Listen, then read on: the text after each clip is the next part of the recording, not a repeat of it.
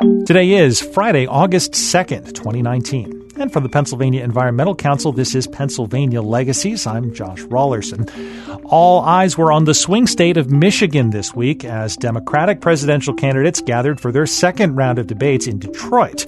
Michigan's governor, Gretchen Whitmer, took the opportunity to highlight a subject near and dear to that state's voters and to ours.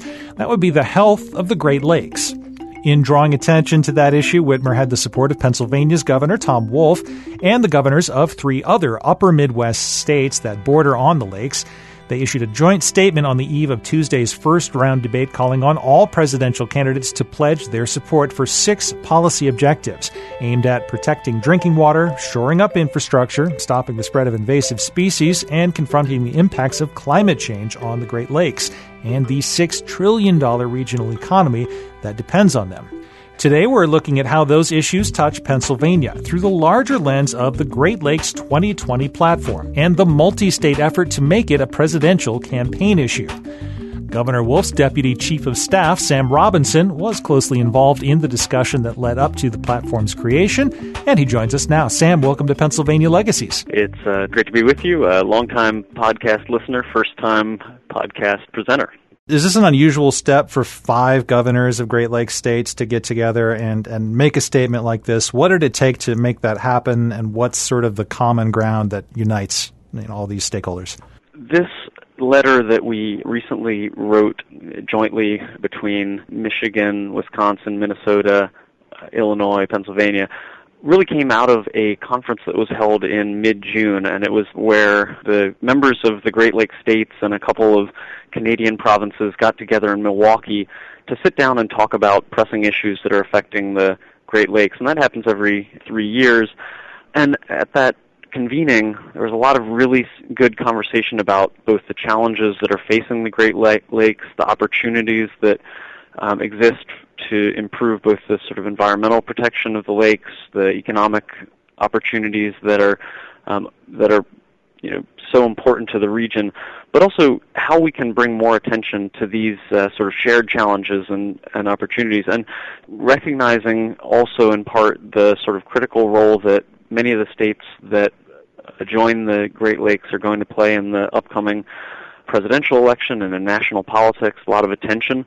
We really thought that there was an opportunity to kind of put a platform together that we could all agree on and that could inform that debate and draw attention to the needs that face the Great Lakes region broadly. Well, let's talk about what's in the platform, and maybe we can kind of go through it one item at a time. I'll ask you to just sort of summarize what the states are asking for, and then we can zoom in and look at what is Pennsylvania's stake in these issues. At a high level, we know that the states that join the Great Lakes have a $6 trillion regional economy supporting 51 million jobs.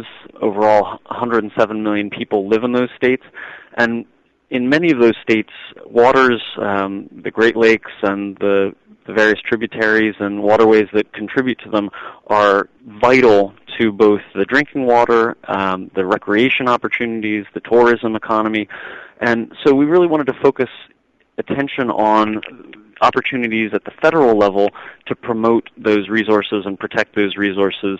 The Great Lakes, obviously themselves, are hugely important in that regard, but then also all of those sort of tributaries and the drinking water resources that are fed from the Great Lakes and so important to them. And so we pulled together a platform. It's 6 specific items, some addressing infrastructure investment backlogs throughout the states, some of them more specific kind of pieces about critical infrastructure that serves the Great Lakes and forms the kind of backbone of the economy and ability to transport materials on the Great Lakes, so discussion of the Brandon Road Lock and Dam, one specific piece. Real concerns about algal blooms in the Lake Erie Basin, an important issue, particularly in the western side of the lake, but some issues that we want to be on guard for in the eastern side of the lake, close to the Pennsylvania border. And then issues related to emerging contaminants. So we've really made a focus in the administration on the PFAS chemical family that has become a issue that many states are grappling with, including us here in Pennsylvania, and really a push to see an expanded federal role in terms of those emerging contaminants to make sure that while we're tackling them at the state level, there's also federal leadership. So that's kind of the overview. Each of these things touches Pennsylvania in one way and to one degree or another, and we just really thought that this was a useful opportunity for the governors to come together to try and raise the profile of these issues. Well, let's start with the top line item then, the infrastructure piece for drinking water, for wastewater, stormwater, and so on. What is the need, and what specifically are you asking for presidential leadership on in that area? The first request that we're asking is a tripling of the federal investment into the Clean and Drinking Water State Revolving Loan Funds. And these funds are really the sort of workhorse of federal investment in communities across the Great Lakes region, but certainly in Pennsylvania statewide. And these investments help local water systems, local wastewater utilities to invest back into their infrastructure. Across that whole basin, there's an estimated $179 billion in investment that's going to be needed to make improvements, upgrades, repairs to those systems. Pennsylvania, like many of the Great Lakes states, are sort of older states that invested in infrastructure and need to keep investing, in a regular way in order to keep those utilities providing the high-quality service that our residents expect. Here in Pennsylvania, the story is sort of a microcosm of what's going on elsewhere.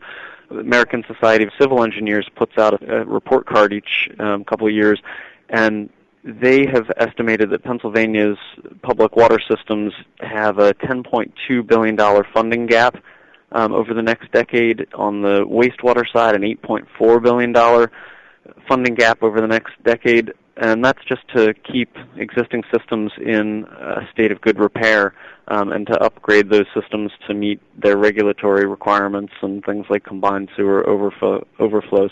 So we know that there's this really significant need for investment. The governor has tried to tackle that at the state level with the Restore Pennsylvania initiative that will provide additional state resources for some of the same kind of funding categories, but we're asking for the federal government to really step up and really retake its position as the major driver of investments in these systems. There's been kind of a decline in that type of infrastructure investment at the federal level. It used to be around 63% of spending in the late 70s, and it's down to about 9% now. So we want any federal candidate who's going to be looking to higher office to really commit to bring that investment level back up so that we can help make sure that our water and wastewater systems are providing the service that residents need. One item in the platform that you mentioned a moment ago has to do with the Brandon Road Lock and Dam, which is a very specific facility. Can you tell us where this lock and dam site is and why it's so important here? Brandon Roads is a lock and dam facility just southwest of Chicago. It's on the Illinois River. And the critical piece that's been selected, the critical reason for focusing on this is that it is the real sort of barrier point that has been identified in order to prevent invasive species, particularly Asian carp, from getting into the Great Lakes system from the Mississippi River system. This has been a key priority for our Fish and Boat Commission. There's a lot of attention to make sure that these Asian carp aren't able to get into and populate the Great Lakes system. They compete sort of very aggressively with other fish populations. Great Lakes support a $7 billion fishing industry. At that point, you're looking at keeping a barrier to Lake Michigan, so that's a fair ways away from our Lake Erie system, but certainly something that once they're in the Great Lakes, it's going to be very difficult to prevent them from continuing to migrate on. So an important issue that the states are coming together around. Yeah, and one of those places where it's like a very specific geographic spot where what happens there will affect a broad area in ways that play out both ecologically and economically. And another one that's also highlighted in the platform is the Soo Locks, and that's, in fact, pretty potentially impactful on Pennsylvania's economy. So Soo Locks is a facility in Sault Ste. Marie, Michigan, and while we may not know a lot about it here in Pennsylvania, or you don't hear about it all the time, it's a sort of single point of failure that could really cripple the Great Lakes shipping and broader economy dependent on the shipping that comes through the Great Lakes. So throughout the Great Lakes system, there's a tremendous amount of transportation of raw materials that are coming from places like Michigan, Minnesota. Significant portion of the iron ore that is used in Pennsylvania steel mills comes through that sort of shipping channel and through the Great Lakes. The Soo Locks, which is an older lock system that's maintained by the Army Corps of Engineers, is really a sort of critical point where if the lock, and it's one main lock that's operational for larger ships that are traversing the Great Lakes, were that to go down, you would just see really tremendous cascading sort of effects through the economies of states that are dependent on those raw resources. And so there's been a sort of initial funding proposals for the Soo Lock, and particularly the state of Michigan has stepped up to their credit to put some funding in there, but then there's still a sort of $900 million need to modernize the Soo Locks to ensure that they can remain operational going forward. So it's a really important infrastructure piece, a little bit further from Pennsylvania, but were those locks to go down in time, the full steel production potential in Pennsylvania would grind to a halt. So this is another thing that a little bit further away from Pennsylvania, but has a real connection to activities here. So when we look at what's in the lakes and what's in our water supply, there are a couple of themes that really are emphasized in this document. We're looking at nutrient pollution in particular and the resulting algal blooms. And the other one you mentioned a moment ago is one that we're hearing more and more about lately, and it's PFAS contamination. Could you talk a little bit about what's needed broadly for the Great Lakes in those two areas, and then specifically how does that translate to a Pennsylvania context?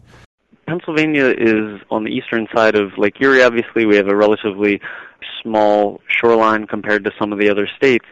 And the algal blooms in Lake Erie have to date largely affected the western portion of the basin of Lake Erie, but have really created tremendous problems for Toledo at the far western end of the lake. And in order to address those issues, Ohio is really working to make significant investments in reducing nutrient flows to the lake. We're certainly supportive of that effort. We want to make sure that the algal blooms there don't continue to spread throughout the lake. We've seen some very limited discoveries of potential algal blooms on the eastern end of the lake. You know, as with some of the efforts that are underway here in Pennsylvania on Chesapeake Bay, to reduce nutrient flows, these are significant investments that need to be made in order to achieve that change. And so standing with other states that are working on those issues to improve the water quality of the lake by looking for additional federal investment there. And just, again, to make sure that this doesn't spread into other areas of the lake that are closer to Pennsylvania. That's of critical concern for the city of Erie and the wonderful resource on Presque Isle there, where there's so much tourism, really the crown jewel in some ways of our state park system. We want to make sure that water remains pristine and swimmable for the numerous millions of people that visit that state park every year and take advantage of the resource. On the other piece, in terms of emerging contaminants, really this has been a statewide focus for Pennsylvania, and we really made a push to have a strong focus on it in the letter. The perfluorinated chemical family broadly has become just really a consuming focus, and that's happening here. It's happening across the Great Lakes states. At the conference that I mentioned that we were at in June, there was a tremendous amount of focus on PFAS, and each state is sort of working in its own way to address their particular contamination issues. And Pennsylvania, with the establishment under the governor's leadership of a PFAS task force, I think is right there working to address those issues. But we also feel that there's tremendous importance to seeing a federal role to this. Pennsylvania has never to date established a maximum contaminant level, which is the standard for how much PFAS is safe in drinking water. We've never done that for any chemical compound. We've always relied on the EPA to establish MCLs, and so while we're moving forward towards establishing an MCL, we'd also really love the federal government to take quick action to address that issue and provide federal leadership and also, again, funding. So maybe we can examine a little bit more the federal role and also where that connects with the political context. It was interesting to note that this platform was unveiled earlier this week in Michigan. Obviously, we just had Democratic presidential primary debates in Detroit earlier this week. Michigan, certainly, obviously, Pennsylvania and also Wisconsin, I think, are considered very important key swing states that helped determine the outcome of the last election and may well again in 2020. Can you talk a little bit about the political calculation here and what the response has been from the various presidential campaigns? What are we hearing back? Well, I think that there's clearly going to be a lot of attention on the states of the sort of upper Midwest and Pennsylvania and Ohio. And as we find ourselves in that spotlight, we want to take the opportunity to raise issues that are important here and try and get candidates to pay attention to them, to be talking about them, to be making commitments that hopefully then move forward with whoever is elected going forward. And I think that's a really sort of savvy piece. I give a lot of credit to Michigan for, in some ways, spearheading the effort, but the response from the other states and our response has been really enthusiastic to take advantage of this moment to try and build interest and awareness of the issues on the water side and infrastructure side that are facing the Great Lakes states. In terms of the reaction, I think it's been very favorable. We've been getting a lot of interest from news organizations, from environmental organizations that were pleased to see the focus on some of the issues that are important to them. And in terms of the candidates, I think we'll have to sort of let that play out a little bit further, but really positive response thus far. I caught one specific mention of climate change in the platform, and it was in the context of talking about algal blooms again. Kind of what's interesting about this whole story to me is the way in which it brings together economic and environmental concerns across this wide geographic region, these distinct political entities, the way our state and federal governments are kind of structured, butting up against this collection of problems and issues that transcend state lines and boundaries, and the way we're seeing state-level leadership kind of coalesce around them and challenge the federal government to do more and do better. And I'm wondering, especially as states are more and more anticipating impacts from climate change, they're going to be affected in similar connected ways. Can we expect to see more of this kind of cooperative action and advocacy among the states as that comes more to the forefront in the years ahead? Well, I certainly hope so. When I was at the conference, a number of governors from both sides of the aisle, discussions of climate change were not political. They were the reality that folks are seeing on the ground. And I think it's highlighted a little in the letter in terms of algal blooms. Lake Erie is one of the more shallow lakes, and that means that it warms up more quickly, and that certainly contributes to the challenges with those blooms. But more broadly, across the investments that we're talking about here, when we're thinking about the Clean Drinking Water, the Clean Water State Revolving Loan Fund, additional rainfall that we're seeing in Pennsylvania taxes those systems more than they've been taxed in the past. So I think that we need to build that climate awareness and thinking about resiliency into all the conversations and planning that we're having. I think there's been a little bit of a sea change in how controversial that is. It seems it's being taken much more seriously, and I think that's all to the good and hope it continues. Well, Sam Robinson, Deputy Chief of Staff to Governor Tom Wolf, thank you so much for your time today. Thank you. Pleasure to be here.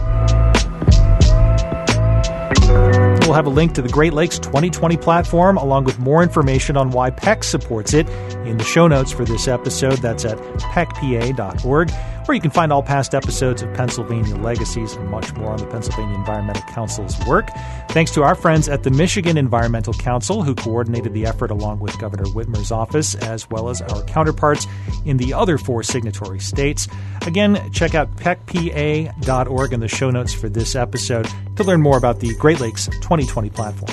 And that'll wrap up another installment of Pennsylvania Legacies. Thanks for listening, and check back in a couple of weeks for a new episode. We post them all at the PEC website. Of course, you can listen to the podcast as you would any other podcast on Apple Podcasts, on SoundCloud, Google Play, Player.fm, Stitcher, and any number of other platforms. Anywhere that podcasts are available, you can find the Pennsylvania Legacies program.